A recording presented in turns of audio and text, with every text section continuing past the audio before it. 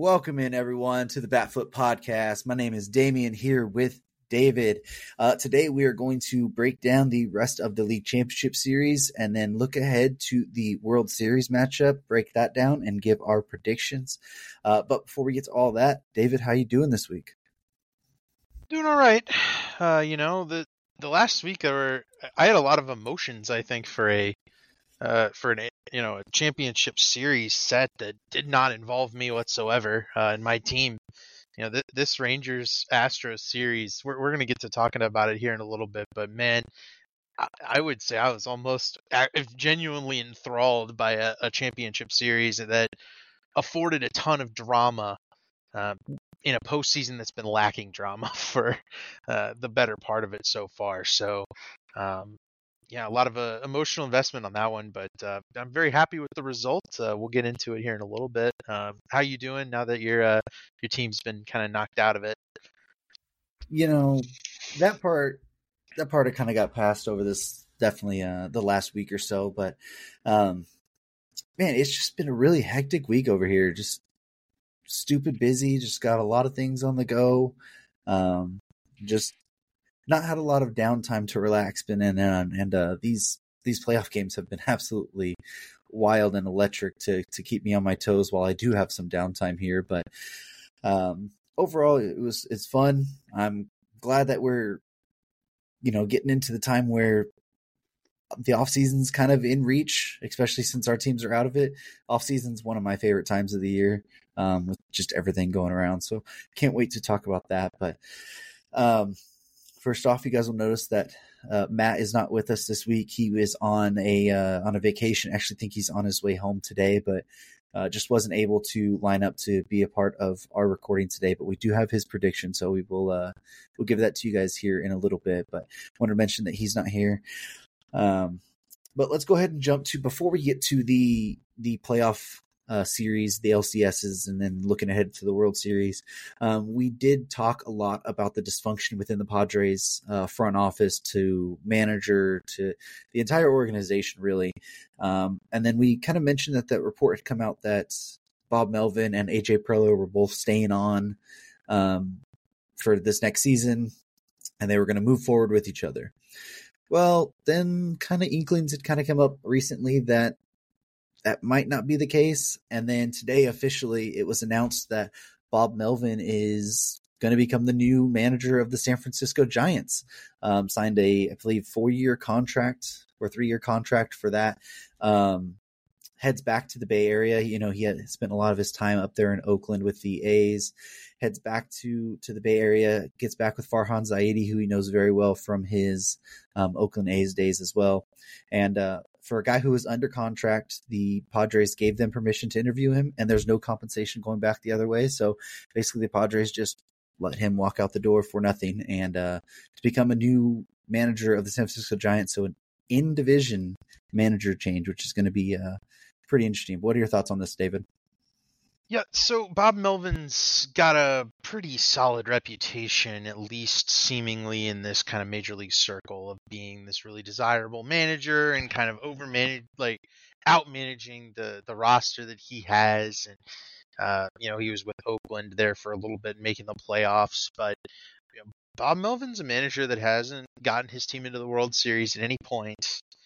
And it's been pretty clear, at least from this past season, that given adversity, Bob Melvin teams don't typically, come back from that kind of big, kick in the pants type of bad luck and bad sequencing and all that stuff. So, he's a good manager, but I don't know if he's the kind of game-changing manager that, Farhan Zaidi's staking his entire claim to this Giants, team to, because, you've got a Giants team that underwhelmed this year, got older, and does not have a ton of really good prospects coming immediately. Maybe Marco Luciano here at some point, and Kyle Harrison's pretty good, but this isn't a team budding with those superstar top 20 prospect players. And, this is a team with a lot of free agent money, but, over these next 3 years and maybe even as early as next year, if the Giants don't turn things around to some degree, where we've seen, big free agents spurn them. If they don't turn things around to some degree, I think Farhan Zaidi's job is going to be on the line, and he's chosen Bob Melvin as his manager, which means Bob Melvin's jobs will be on the line pretty quickly. So this is the situation where I could see the Giants being in on a lot of the free agents and a lot of the trade rumors and stuff, but the Bob Melvin move here is very much, trying to fix something that really wasn't all that broken with Gabe Kapler. And I don't know that it's going to be a step forward. It might be a lateral step. It feels like a step down to me from the younger, more analytically driven manager to the Bob Melvin who's going to try to manage, he hasn't been able to prove that he can manage some egos, but he's kind of more of an old school guy. And, we'll see what happens here. But I just, I think the Giants may be stepping into some territory of danger here going forward. Yeah, to me, what I think the situation is that Bob Melvin is going back to a place where obviously we knew that there wasn't a lot of comfortability in the Padres front office system. Going back to a guy he's really comfortable working with, working under, and that knows how he operates. In Farhan Zaidi, and then Farhan, he worked with Gabe Kapler in the Dodger system, but not as a manager. So maybe he's figured out, the way that Gabe Kapler managers, maybe there was something there that wasn't really right. And he's going back to a guy who he knows very well and how he manages and how he works with the front office in Bob Melvin, especially in this time, like you just mentioned. It's going to be a transition year or two for the Giants. There's no more Buster Posey. They lost Brandon Belt this last year. Brandon Crawford's probably gone. Their veteran stake that they've had in that locker room for a long time is gone. And you bring in a calming head of Bob Melvin and help him or allow him to help develop some of your younger players and kind of just get the best out of what he has there and try and get out of the kind of drama-filled, situation that had been happening in San Diego. I think it could be solid. I think they're going to be aggressive on some free agents. I think we saw them last year. They were in on Aaron Judge to the end. They didn't get him. They made some other big offers to the shortstops. Carlos Correa was supposed to sign there.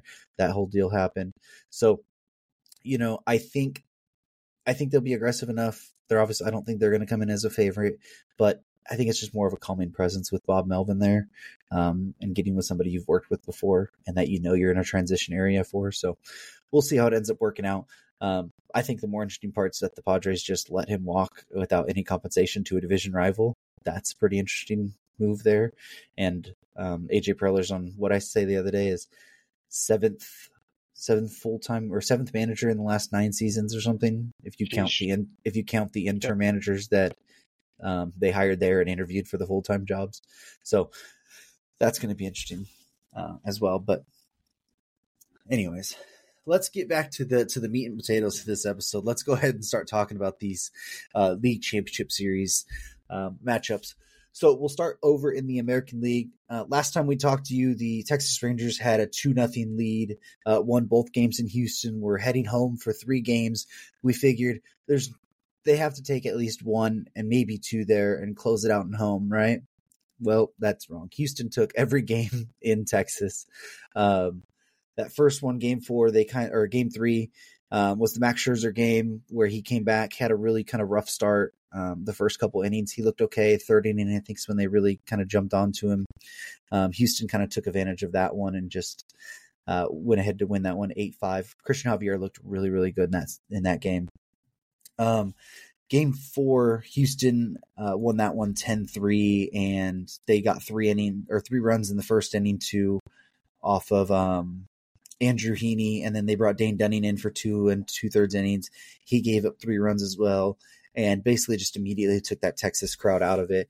It was 7-1 in the 4th inning. Texas just really had no shot on that one.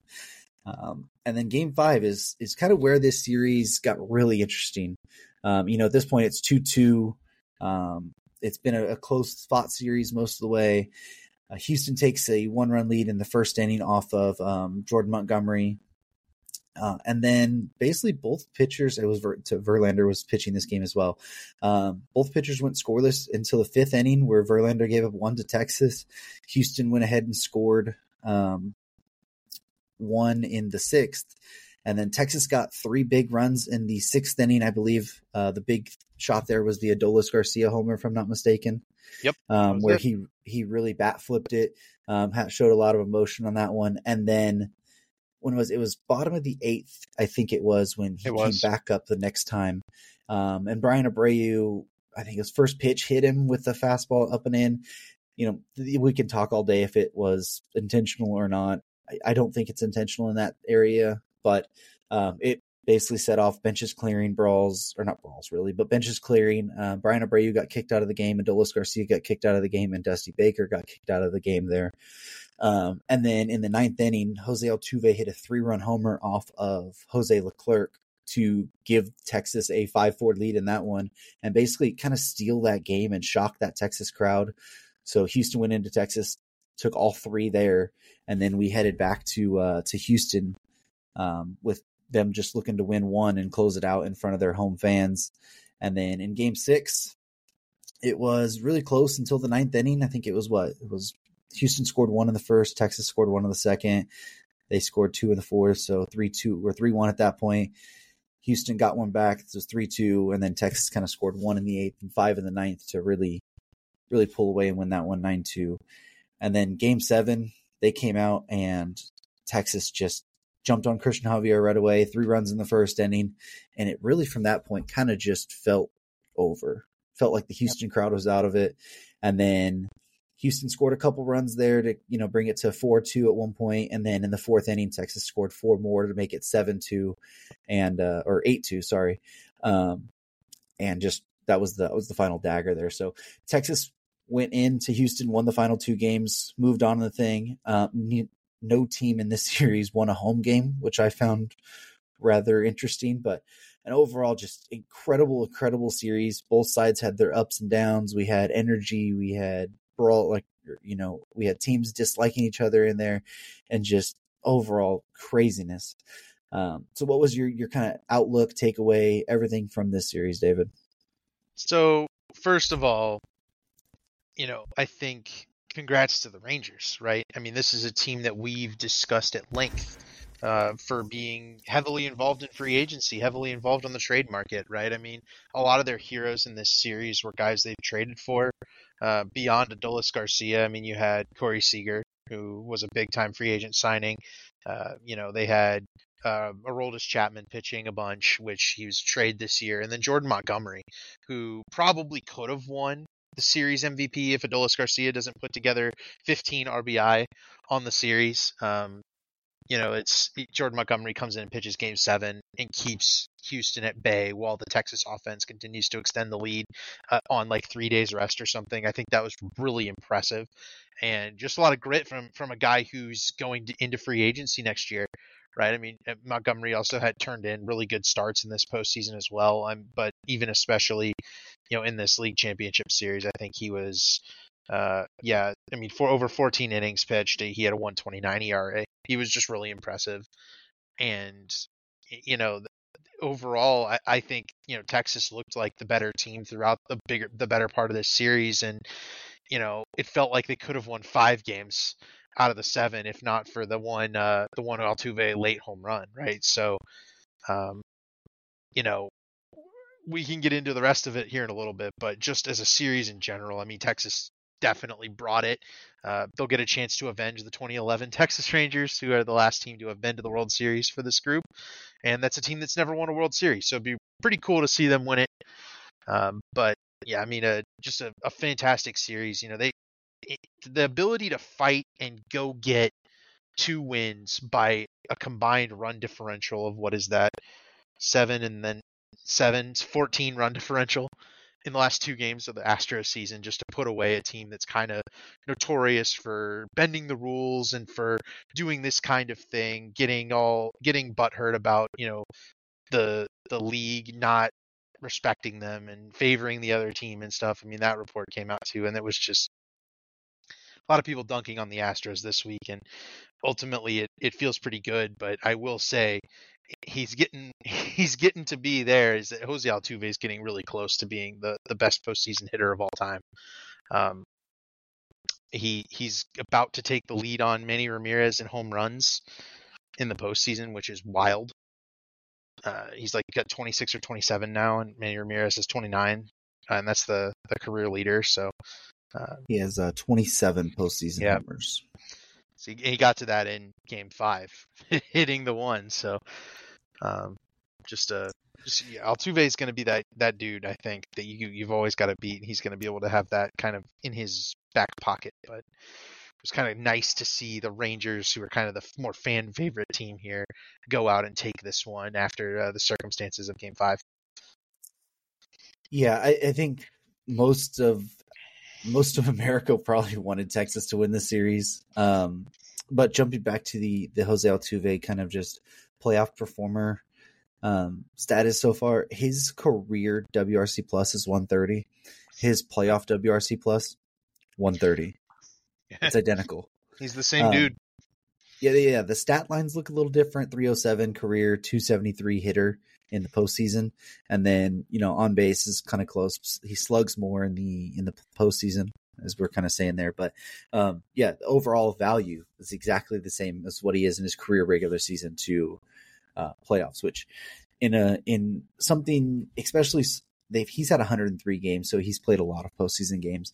But you see a lot of rhetoric a lot of the time about, is this guy a postseason performer? Is he not? Jose Altuve is just Jose Altuve. He doesn't go one way or the other. Yeah. During the postseason, he's just exactly the player he always is, which is really, really difficult to do. So, congrats to the Texas Rangers for going ahead and knocking the Houston Astros out. Everyone is celebrating, especially me. So. But one piece of news that we did have with the end of the Astros season here was that Dusty Baker, I guess he's technically going to announce it tomorrow, but it's basically come out that he is going to retire from managing after, I believe this was his 26th season as a full-time manager, if I'm not mistaken. 26 MLB seasons he managed. So he will be retiring. So Houston will be looking for their new manager. We had the AJ Hinch situation, and then you got Dusty Baker in there and kind of righted the ship, kind of was that even-keeled leader. So it's going to be interesting to see where they go if they stick in-house, which I think they still have Joe Espada. Is he still their bench coach, or did he leave? I think he is. I think he might just be the guy in waiting. Yeah, so most likely I would say that's that, but though we'll see. You never know what happens if they do a full-on interview process from there. So congrats to Dusty Baker on a good career. I know, David, you aren't the biggest fan, but 26 seasons of managing, I mean, that's an accomplishment at least. So yeah, he's been around forever. That is indeed something that he has done. But he's definitely not quite as he's not quite as bad as he used to be with regards to pitcher arm safety and other things that I dislike him for. But he has adapted to the times and shown that he can, provide, be a good manager, and he's going to go to the Hall of Fame for sure. Yeah, as much to my chagrin, he'll be there. Yeah, so let's go ahead and jump over to the. You know what? Why don't we step back though, real quick? Okay. I do want to get into the suspension a little bit. You mentioned you thought it was unintentional. The league did suspend Bryan Abreu for 2 games after Game 5, which he didn't serve in this. Which he did not serve in either Game 6 or Game 7. It will be pushed to the beginning of next year. So the league clearly felt like this was an intentional beaning of Adolis Garcia in response to celebrating the 3-run home run in the 6th inning of Game 5. But the suspension got appealed by Abreu and the Astros, and was pushed by the league to next season, allowing Bryan Abreu to play in both of these games. He subsequently gave up several runs in Game 7. So I think it was intentional. It's something that it probably shouldn't have been, right? It's a bad situation. Adolis Garcia at that point there was a guy on base.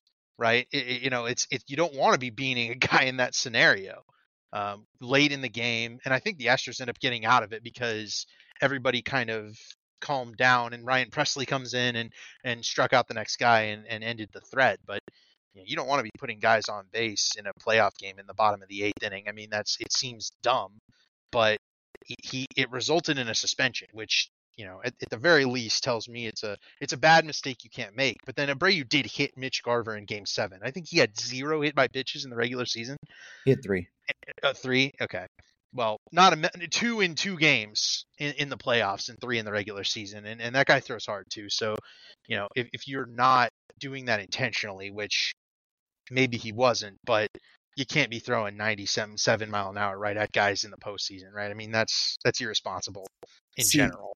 Here's my thought on it is that you're down 2 at home with, at least Jose Altuve is coming up to the plate. Like, I don't think you intentionally hit somebody in that situation knowing that you're going to, you're on the road. Knowing that you're going to the 9th inning with a chance to still win it. Like, the one run's already on base. You're not going to intentionally put somebody else up on base that they can, if one gets out there, then they immediately have, I think it would be a 5-run lead at that point. I just don't think you do that. Do I think that maybe he was trying to send a fastball inside to kind of right off the plate, kind of send a message? I think maybe that's what you're looking at here. I don't think he intentionally goes out there and says, I'm going to hit the guy. But also at the same time, It's the playoffs. We all know the energy that's surrounding the playoffs anyways. And we see this all the time with players hit a bit in a big moment. You get a big homer, right? Like, people are going to bat flip. They're going to bring the energy. They're going to do this stuff. Like, especially he was at home. Yeah. And it's Adolis Garcia, who's already a flashy type player. Right. That's why I think he probably did it in that aspect of, hey, I'm going to send him inside, and that's why I don't think it was intentional. Sure. Just in the aspect of what you have going on there. Now, was it the right move? No, but no. Also we see these guys with high velocity nowadays, and sometimes they're just super wild and they don't know where it goes. Right. So I don't know. I think the one problem that I do have is if MLB did feel like it was enough for a suspension, then you make him serve the suspension at this time. Yep. Pushing the suspension off to the regular season does absolutely nothing. Oh my God, he's not going to throw until the 3rd game of the season. Whoopee. They might not need him. Yeah, it literally means nothing at that point. He's a reliever, yeah. Now, if he misses in the playoffs and say they're winning those games and now they don't have one of their best relievers, then at that point, what are you doing? Right. You know what I mean? At that point, it might be a problem. So that's the only issue I have with the whole the suspension thing. Like, if MLB did feel it was suspension worthy, which obviously they did, then you make him serve it in the playoffs because you committed the penalty in the playoffs. Mm-hmm. Right. That's my problem. Hey, I completely agree with that. I will say that my one counterpoint is that if you're going to hit somebody, you're not thinking rationally, because putting somebody on base for free is dumb, right? We've said that, right? Putting a guy on base in the 8th inning of a game, you only have 6 more outs to get. And I think at that point there was 1 or 2 outs in the inning. You only have 4 or 5 more outs to get in the whole game. Right, like you need to get as many outs as you can right now. Well, worry about Adolis Garcia later, right? You can't be thinking about that. But if that's on their mind, they're not thinking rationally at all anyway. Well, the thing is they were already down, so it wasn't even like they had 5 more outs. They literally had that inning. Yeah, because they didn't know if they were going to come up with the 9th. So. Right. And the resultant of Adolis Garcia kind of taking exception to the hit by pitch was Jose Leclerc, who got the last out of the last inning, had to sit for 15 minutes, came out cold, and then gave up to a walk, I think, and then a single, and then a home run, right? So he obviously was affected by it, and I think that's the only runs Leclerc's given up in the playoffs so far, right? He's been really dominant, except for that inning coming off of a 15-minute brawl. So it's what made this series really entertaining for me. I thought this was kind of the moment, and then Adolis obviously gets him back in the game 7 when he puts together a bunch of runs. He ends up with the NLCS MVP or ALCS MVP, which I think is well deserved. I mean, 15 home runs. He had a 893 slugging percentage.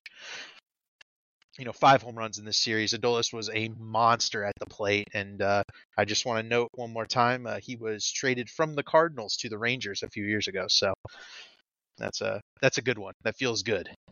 Well, he was DFA'd first and then traded. And then did you see sorry, not to get too far off topic here, but did you see the Cardinals reporter trying to like make it seem not as bad because he didn't like make camp with the Rangers either? So they he did get DFA'd. He did get DFA'd by the Rangers, right? I mean, they've a lot of people missed on Adolis Garcia for a long time there, but I'm really glad he's gotten that opportunity. And we've talked about him a lot this year. He's made the All-Star team. He almost hit 40 home runs, right? I mean, the last couple of years he's been volatile. This year he was really consistently good and shows some major plate discipline improvements. So, this is a guy I think I trust going forward to kind of maintain this stardom. Yeah. So now let's go ahead and jump over to the National League side. When we were recording last time, Philly had won game 1. They were up big in game 2. It ended up being 10-0. They really just ran away with that one there. And then game 3, which I think we all expected to be a duel of the offenses coming in. Ranger Suarez and Brandon Pfaadt just basically shut each other's offenses down. Brandon Pfaadt threw 5 2/3, 2 hits, scoreless, 9 strikeouts. Ranger Suarez threw 5 1/3, 3 hits, 0 runs, 7 strikeouts. He walked 1 in there too. But this game was really, really close. It was fun. The Phillies got 1 run in the 7th, and then the Diamondbacks turned around and got 1 right back in the bottom of the 7th, and it was just tick for tat that entire time. Both teams had some opportunities late in the game, but it ended up being how'd they end up doing this? It was on a Ketel Marte single to center field off of Craig Kimbrell is how the Diamondbacks ended up walking off this game and ended up winning game 3 2-1. 2-1. They're in front of the home crowd at Chase Field. And then we go to game 4, and you have Arizona got a lead scoring in the 2nd, and then 1 in the 3rd as well. Philly comes back in the 4th, gets 1, 5th gets 1, 6th get 2, 7th get 1. So really kind of took that commanding lead. I think it was 5-2 at the time. Arizona got 1 back in the bottom of the 7th, make it 5-3. And then in the bottom of the 8th, Arizona was able to score 3 off of Craig Kimbrell again. He came back in, was really wild. Couldn't really find the strike zone. Gave up 3 there. I believe one of those was an Alek Thomas homer, if I'm not mistaken. I believe you're right.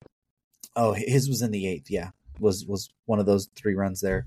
And then so that gave Diamondbacks a 6-5 lead. Paul Sewald came in, closed it out. So Arizona took that game 5-6. So now the series was tied at 2. Game 5 was in Arizona again. Philly took 2 in the first inning, 2 in the 6th. Arizona got 1 in the 7th, and then Philly just came back, got 2 in the 8th. Took this one 6-1. It was kind of a commanding win. Zach Wheeler was his typical Zach Wheeler self here in the playoffs. Gallen kind of struggled initially on that first inning, but settled back into what we expect from Zach Gallen. But Phillies won this game 6-1, heading back to Philadelphia up 3-2, just needing 1 there. And then we got the notorious Chris Mad Dog Russo saying, hey, if Arizona wins both games, I'm going to retire on the spot. Well, Arizona went into Philadelphia game 6, got 3 runs in the second inning, took the lead there. Philly got 1 in the 2nd. Arizona came back, scored 1 in the 5th, 1 in the 7th, 1-5-1. Kind of really felt like Philly didn't really have a chance, especially after those 3 runs there. It was just, I don't know, their offense just kind of seemed a little bit off, especially once they got back to Philly there. And then game 7 was a really, really fun game to watch last night. Arizona got 1 immediately in the first. That was off of, was that Carroll? Was that the Carroll one? Carroll got on base, I think stole second, and then that was the Christian Walker ground out. Yep, got singled over to third, and then got grounded in. Yeah, and then Philly got 1 in the 2nd, and then they got 1 in the 4th. We're up at that point, but Arizona came back got 2 in the 5th, to take a 3-2 lead, and then one in the seventh, and they just basically shut Philly down. I mean, they had a couple opportunities there, but nobody was able to come through with that big hit. I think the best opportunity was in the seventh. They had two guys on. Bryce Harper came up, and he just missed one. I think he hit like 107.6 miles an hour or something. Ended up being like a fly ball left center field. I guess that was the second one. He came up, I think it was in the fourth I want to say it was the fourth inning. Phillies were ahead. Inning. Phillies had just scored the run. I think Real Muto hit an RBI single. Put them ahead. Yeah, and then Harper comes up and hits. It looked like it was like a cutter or something inside, and Harper almost inside outed it out of the park. Yeah. Which would have been a masterful feat. I genuinely thought he hit it out. Gurriel caught it like a foot in front of the wall.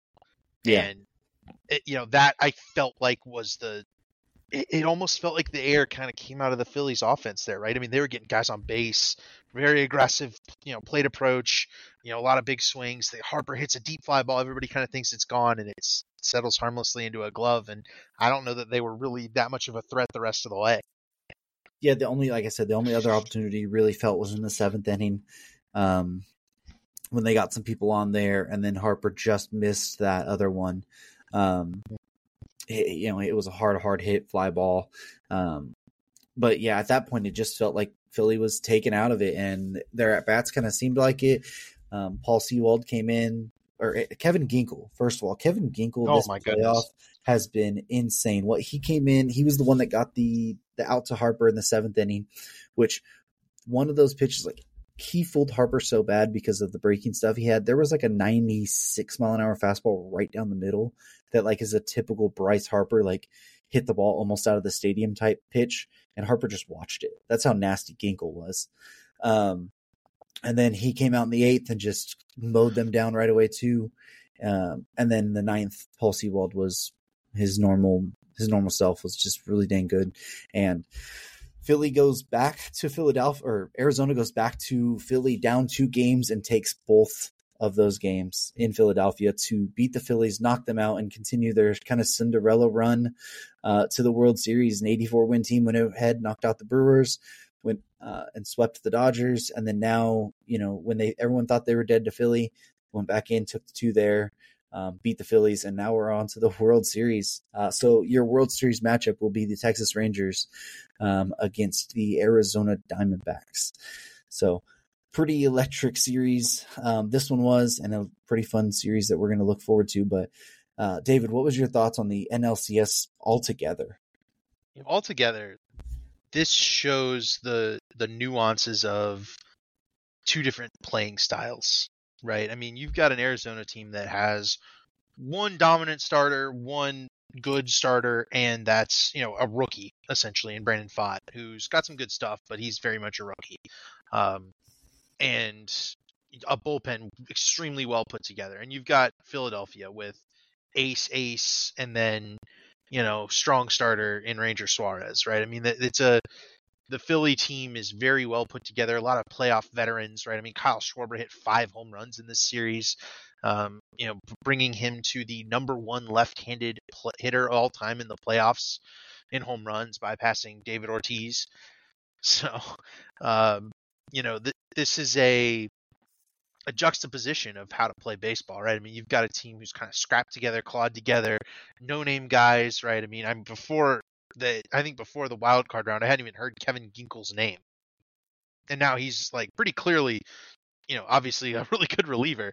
And they've got a bunch of guys like that, right? I mean, they've got Thompson, Mantiply, Paul Sewald, who is a guy who's pretty, notoriously strong. And he's a guy who throws 93, but he throws it from such a strange arm slot that he gets a lot of carry on that pitch, gets a lot of extension, and is able to make that thing look like it's 97, 98 and blow it by guys.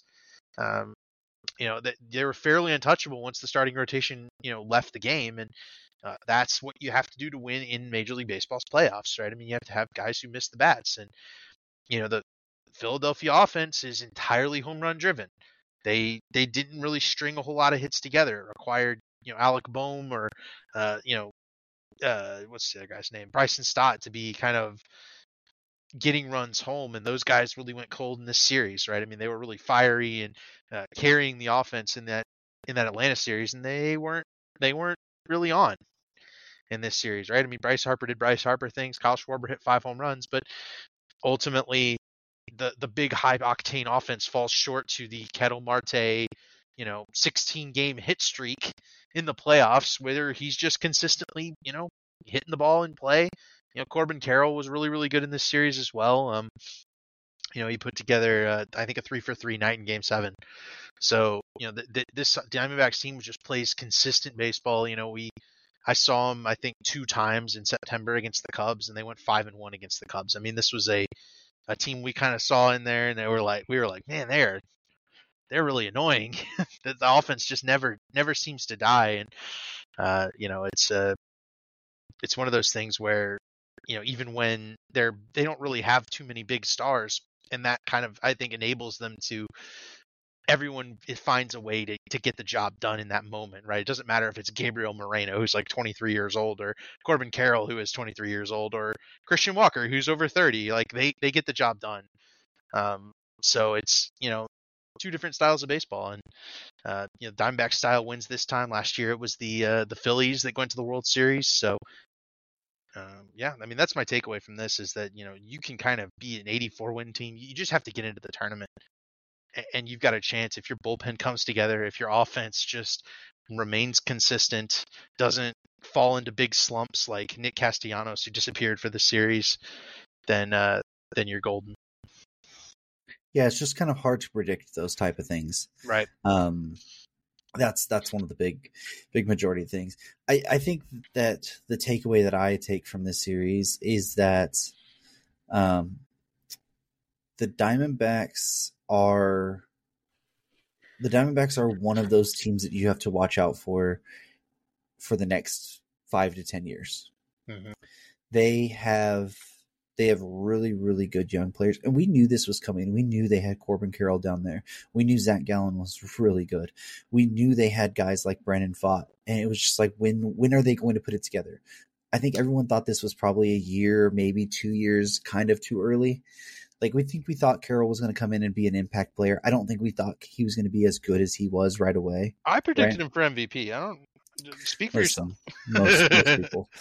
And even then, like, coming into the playoffs, like, Brandon Pfaadt hadn't pitched much this year, hadn't looked really good. We were really wondering what that starting rotation was going to look like here, outside of Gallen and Merrill Kelly. The bullpen had its spotty moments before. Andrew Saalfrank has thrown almost as many postseason games as he had regular season games in his career this year.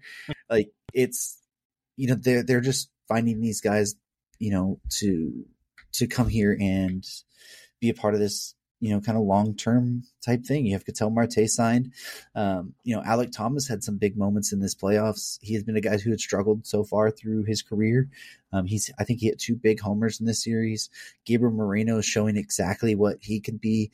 I think at one point he was moved up to 3rd in their lineup, like, and defensively what he's able to do. I think who did he throw out? It was just an insane throw. I think it was Bryson Stott. Yeah. It was like a pass, like almost a pass ball that kind of bounced like to his left by like 6 feet. He picked it up and gunned him out at second. Like, just insane defensive stuff there. Like, this team is going to be really good. And the thing too is they don't really have much big contracts on the books. Like, they could still be super aggressive and go get a big time player or two. And they've shown that they'll be willing to sign people. I mean, they signed Zach Greinke, they signed Madison Bumgarner.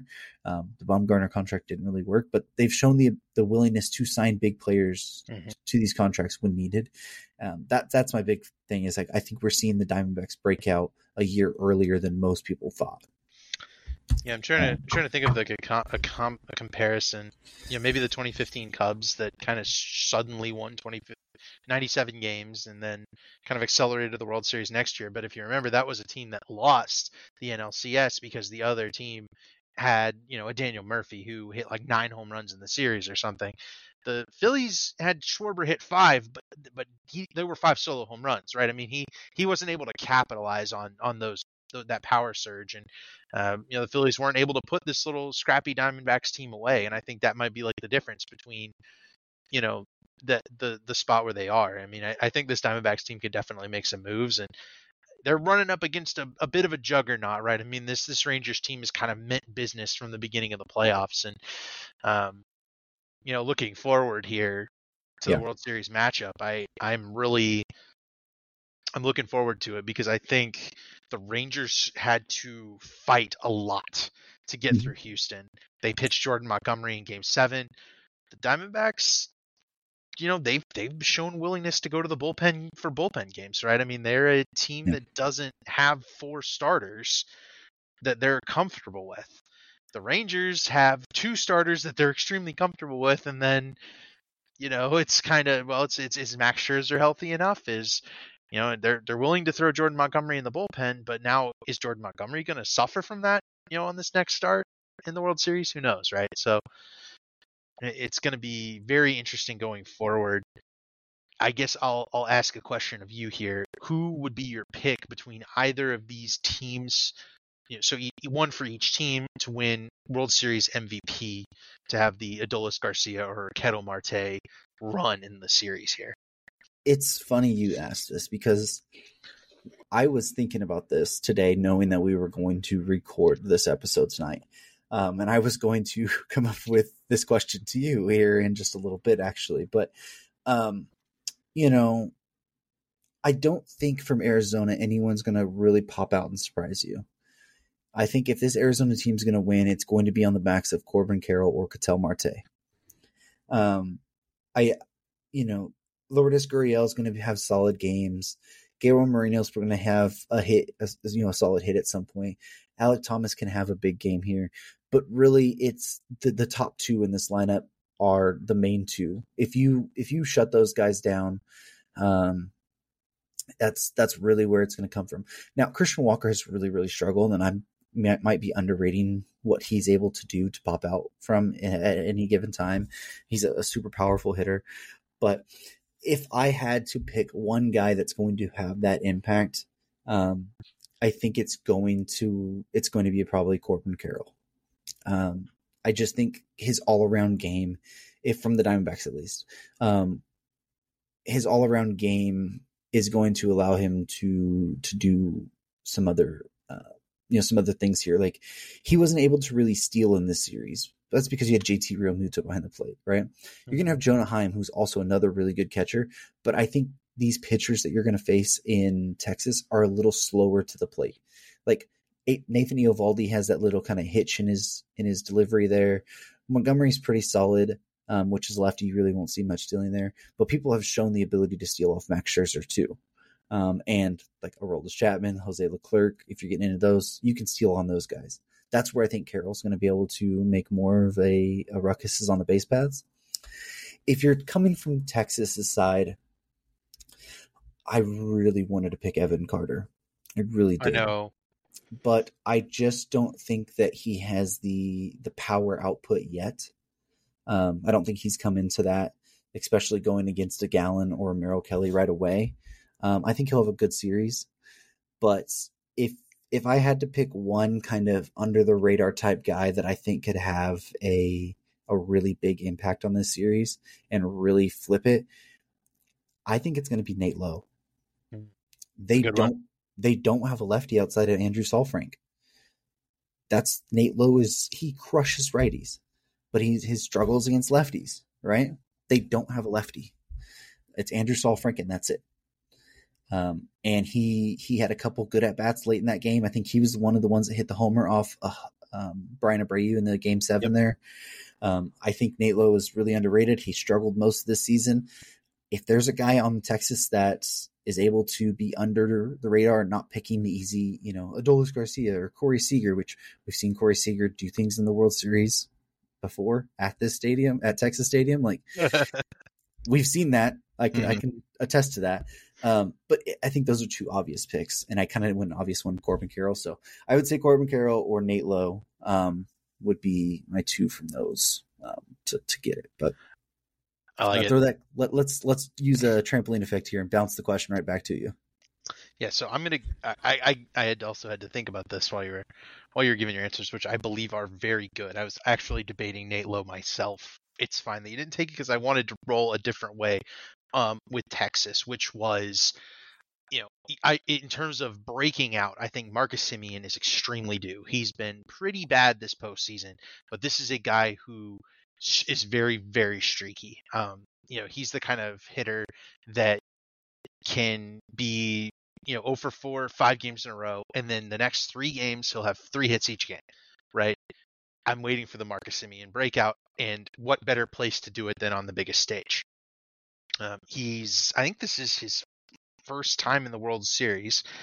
He's definitely Right. postseason seasoned, but he's not been on the World Series stage yet. And I think this is the perfect time for Marcus Semien to, show up out of that leadoff spot, kind of give the Kyle Schwarber effect to this Texas lineup and galvanize it from the top.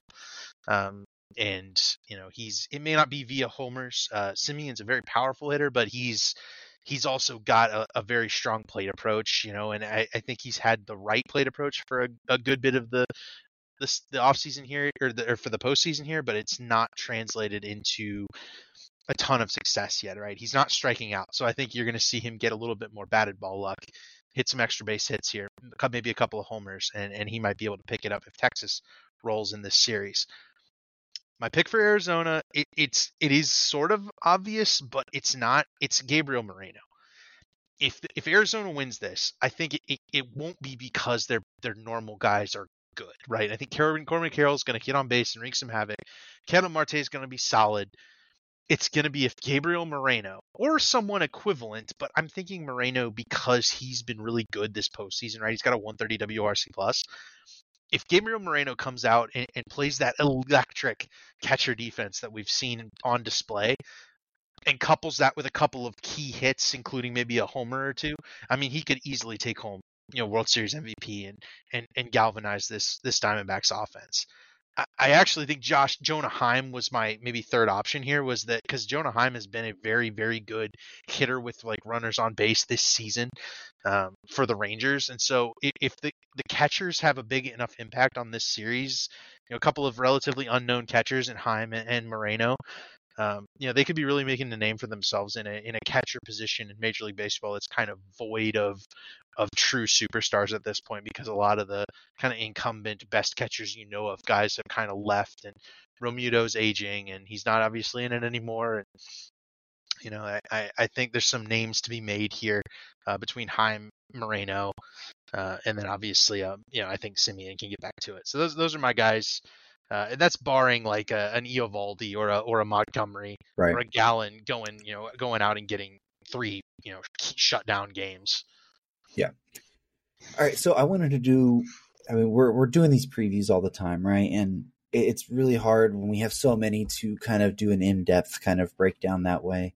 So now that it's the World Series, I kind of want to break this down by position group, or by, let's say kind of position group, right? So let's start with the starting rotation.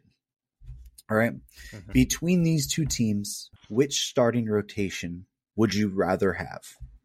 Texas. Okay. Absolutely. I am on that same way with Texas. I think Nathan Eovaldi, Jordan Montgomery, and the potential of Max Scherzer is just right now. It just oversees what Zach Gallen, Merrill Kelly, and then Brandon Pfaadt it can do at this moment. And then I think the ability to have, if it's Andrew Heaney or if it's Dane Dunning, I think that fourth option is. I don't even think Arizona has that fourth option at the moment. Right. They're throwing a bullpen game. Right. At least Texas has the ability to have that fourth guy there. I really, really liked that ability from it. So I also lean for Texas. So right now we're going to say 1-0 Texas, right? Mm-hmm. So let's go to bullpens. Which bullpen would you rather have? I wash. I tie. Here's the thing. Arizona's bullpen is deeper, but I like Texas's setup more. Right? I like we have 3 guys. You have to beat our 3 guys. We get our starter gets us to the 6th, and then we have 3 guys, and you have to beat our 3 guys. It's 2 different philosophies. But just if I had to pick, I guess I'm going Arizona. It's It's close though. This is. If I had it out of bullpens, I think I take Arizona's bullpen. The ability to have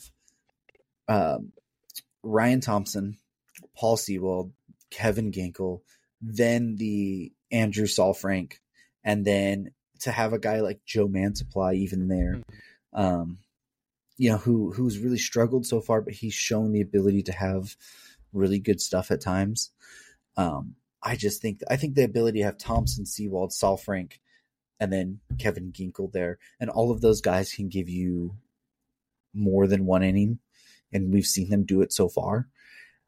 I just think that bullpen, I think it's a lot more solid. I like Aroldis Chapman, Jose Leclerc, Josh Sborz. I think he's a good story right now. He was terrible in the regular season. He's been really good in the playoffs because I think his high velocity, but I've seen Josh Sborz before. He's a former Dodger. Like, I don't know if he keeps this up. Like, he's been tightroping it for sure. Yeah, he's prone to a blow up. And all of three of those guys, they're good right now, but they are prone to blow ups at any time. Mm-hmm. We've seen Chapman lose the strike zone. We've seen Jose Leclerc lose the strike zone. I know personally that Josh Sborz can have blow up games. You have to have those three guys be on it all the time.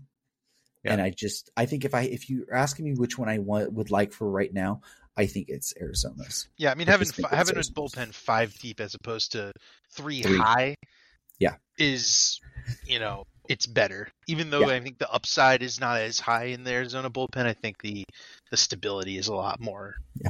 is much more palpable. So to me, I think it's 1-1 right now. Yeah, I think it's 1-1. So let's go to offensively. Which team would you rather have offensively? Texas. I think that's an easy one. Yeah. Texas is just more explosive. They have the more proven track history. They have a deeper lineup.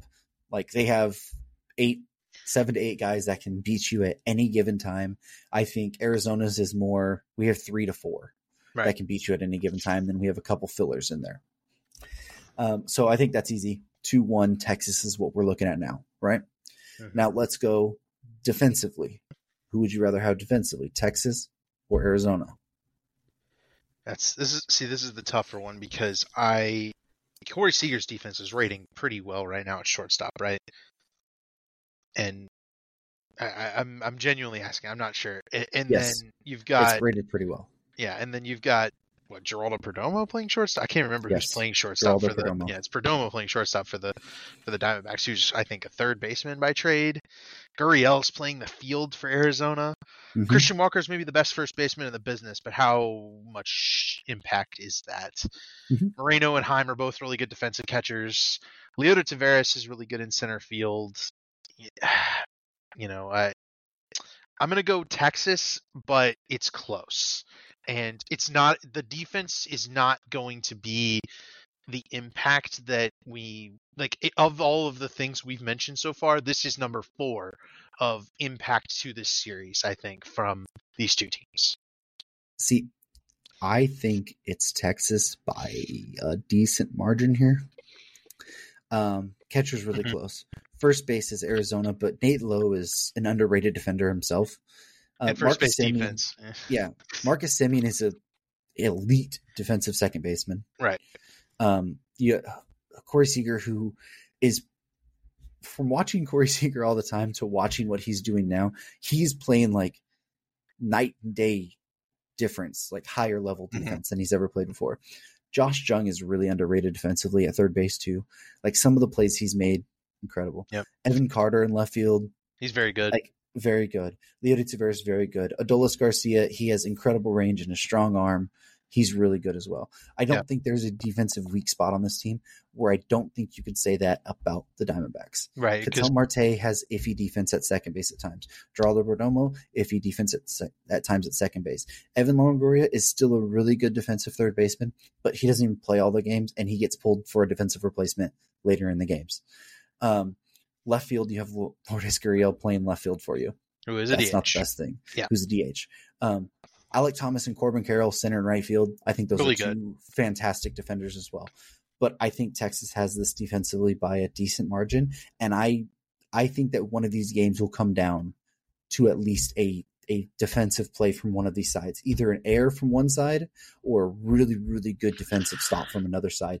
I think it's going to be a close game in this one, and that is going to be one game that can flip the series either way. Mm-hmm. I think it might be the least impactful for 6 other games. Sure. I think one of these games is going to come down to to the defense, and I take Texas there to me. So to me, it's 3-1 Arizona, Texas? 3-1 Texas. Yeah. Okay. Now, this is a really underrated part in most postseason matchups here. So, and I think this one's going to be a really tough one. Which manager would you rather have right now? Bruce Bochy or Torey Lovullo? I kept forgetting that Bruce Bochy was the manager of the Rangers, and then Yeah. you look at the decisions that have been made for this Texas team. Other than Robbie Grossman getting some run in the 3-hole. Now, do you know why? It's because either when they face a lefty, he walks a lot in front of Adolis. It's not really even about that. It's really not. What's the? It's about that Marcus Semien and Corey Seager are 2 very aggressive hitters, and Robbie Grossman is like second in the league in taking pitches per at bat. So why Bruce Bochy's putting Robbie Grossman in the 3 holes, because that opens up allowing Marcus Semien and Corey Seager to be aggressive early in the plate appearance and not throw another guy out of his strategy in the plate appearance by forcing him to take pitches like an Adolis Garcia. It allows Robbie Grossman to go in there, take pitches, work the pitcher a little bit more, and see more pitches at that point. So I didn't know that either until they talked about it in one of the games there, why Robbie Grossman was there. And it makes the most sense for a Bruce Bochy type reason ever. And I think it's smart playing, because most people wouldn't do that. They would just put Adolis Garcia in the 3 hole and say, okay, go. And then you might have a pitcher throw a 3-pitch inning there, and it changes the entire landscape of the game. Mm-hmm. So that's the reason that he's doing it. And it's incredible in my eyes, but just so you know the real reason why that's happening. Sure. That makes sense to me. But at the same time, right? I mean, you've got, what if Semien and Seager both get on base, and now you've got Robbie Grossman instead of anybody else. Well, like I said, he walks a lot. He walks a lot, but he has not been a good hitter this year. And he hasn't been a good hitter in the playoffs either. So, there's ups and downs for that, but it is a Bruce Bochy move, right? I'm taking the guy who's managed in the World Series before. Yeah. It's Bruce Bochy went and won, I think, 2 World Series with the Giants. Maybe it was just the one. Or was it all 3? I think it's all 3. It was all 3. He was the manager of the Giants and won all 3 World Series. And this is a guy we've seen him be willing to throw his starting pitcher to close out an entirety of a Game 7. Right, and he's already been willing to bring Jordan Montgomery in a championship series Game 7 when Montgomery's still going to have to make 2 more starts. So, I trust that Bruce Bochy is going to do what it takes to get this thing completed. He's got the team playing in the right way, right? They're very energized, they're galvanized, they're comfortable. You look at there's not a whole lot of bad plate appearances right now. It's very much feeling like a well-coached team. They didn't let the moment get the best of them when they get a back-breaking Jose Altuve home run that costs you your 2-2, your 3-2 advantage at home, right? You go to Houston and you take care of business in the last 2 games. I mean, that's the mark of a well-coached team. And Arizona's got a similar coach in Torey Lovullo, but Torey Lovullo hasn't been in this situation before. And that's what it would come down to in terms of me choosing. And I'll choose the guy who's been there before. But Torey Lovullo's shown that he can get it done. And this Diamondbacks team pretty clearly has those similar qualities of a team who's willing to do what it takes to get it done. And it's just a matter of, can he best weaponize fewer assets? Because I think Bruce Bochy has more at his disposal than Torey Lovullo does. Yeah, I think Torey Lovullo is a really underrated manager, and what he's been able to do with that team this year has been incredible. And the way he's been able to galvanize them through the playoffs has been really, really fun to see. He's pulled all the right strings at the right moments, but it's Bruce Bochy. It's one of the best managers to to ever manage, especially in the postseason, in clutch moments. Bruce Bochy he has that innate feel to pull the right strings that he needs to at any time. And it's not always the same string. If it's, hey, I'm going to let, like, most people would have pulled Nathan Eovaldi before his last inning in the last start. I think he was at 80 something pitches or something. 82, I want to say. And most people would say, okay, you're done. We're going to go to the bullpen. He let him go in there. And I think he faced Altuve, if I'm not mistaken. And he got Altuve. And then he was like, all right, well, that's when I'm going to do it. Basically sent him in there, didn't bring the new pitcher in to have to face Altuve, Tucker, and Jordan, right? Back to back to back that way, or Altuve, Bregman, Jordan, whatever it was. But he allowed Eovaldi to go out there and get that last big out kind of and go from there. He just knows how to, in these key moments, make the right call, like 99% of the time. So I take that there. So what, Texas wins that, 4-1, I think is what it was, or 3-1. Anyways. Yes, I think 4-1. I think that kind of shows which way we're leaning here. I think it's Rangers in 6 for my prediction here. I just think that Arizona will find a way to get a couple games here. A couple of these games will be close. I think a couple of them are just going to be bludgeonings by the Rangers. I think the offense, they showed the ability the last 2 games against Houston that they can do that. Most of Arizona's games have been close games. They've had to battle through them. So I think it's Texas in 6. I wouldn't be surprised if it went 7. This Arizona team is scrappy, but I think I'm taking Rangers in 6. So what about you? We just talked about how the Texas is the better team. I think that's pretty evident. But how many series would you say has the better team won in this postseason? 0? Maybe 1? Besides the wild card round, the longer series. I think if you take Texas over Houston, because I think they were the better team. They lost on technicality. I think that's probably the one. But I mean, yeah, Texas beat Baltimore. Houston beat Minnesota. Mm-hmm. They were the better team. I guess they were the better team. Yeah. The NL has been the technical worst team in every series. Yeah. So, and the NL teams seem to be battle tested, right? I mean, this Arizona team made it to the World Series, but I want to say the beating the Brewers curse, which if you beat the Brewers in the playoffs, you go to the World Series. That's the case for, I think, the last 10 teams that have beat the Brewers in the playoffs. They are, I think, they're like 5-5 or something in World Series. So like World Series winners, right? Most recent being the 2020 Dodgers, which won the World Series. So I'm going to say the Diamondbacks will not win this series. I've literally waffling on it because I think it's just the type of thing that would totally happen is we just sit here and talk about how great the Rangers are, and then the Diamondbacks go out and win the World Series. But I'm going to say the Rangers win their first World Series. I'm going to say they do it in 7 games. I'm going to say it's going to be like a Jordan Montgomery out of the bullpen to save it type of game in Game 7, where Texas scraps across enough runs. It's going to be one of those series that just, there's going to be some moments, there's going to be some tension, there's going to be some bat flips, there's going to be some huge home runs. And it's going to be whether or not Arizona can keep up with this Texas team. And I think we've kind of documented it's going to be really, really difficult for Arizona to be able to keep up. This is, this Texas offense is everything that Philly's offense isn't, right? It has that consistency and that power.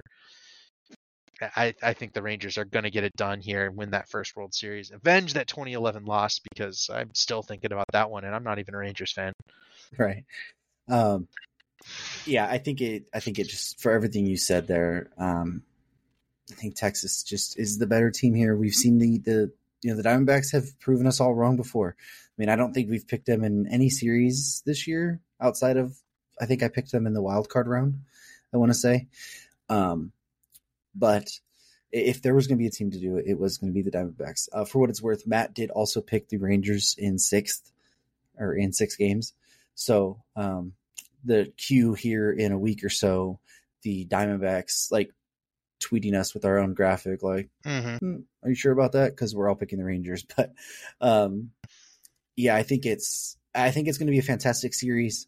I think that for all it's worth, these two teams, I know we just broke it down saying 4-1 in favor of Texas. I think they're a lot closer than, through most of those things. Like I think the starting pitching it leans Texas, but it's close. I think the offense, like Arizona has shown the ability to have offensive production, but it's not to the level of Texas's yet.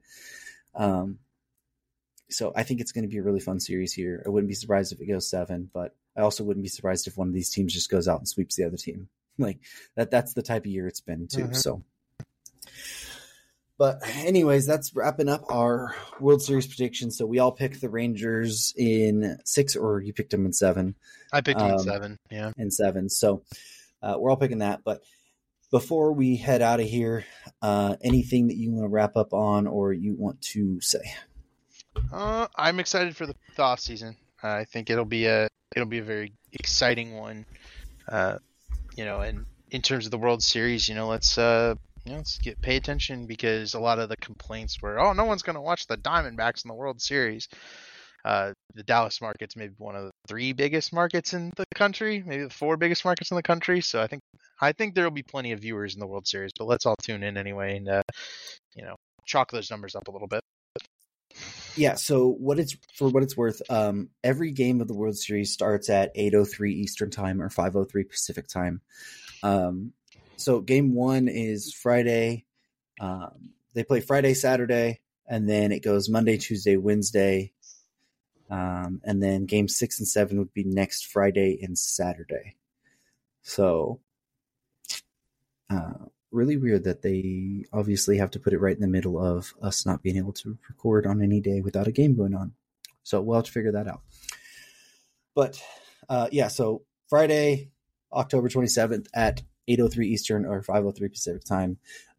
Tune in for game 1 of the World Series, and be sure to follow us at the Batflip Podcast. You see, if you're watching on YouTube, all of our social media handles are right there, and be on the lookout, because we might potentially do a live stream game. We'll have to figure that one out. But thank you everyone for tuning into this episode of the Batflip Podcast, and we'll catch you guys whenever we figure that out. Sounds good.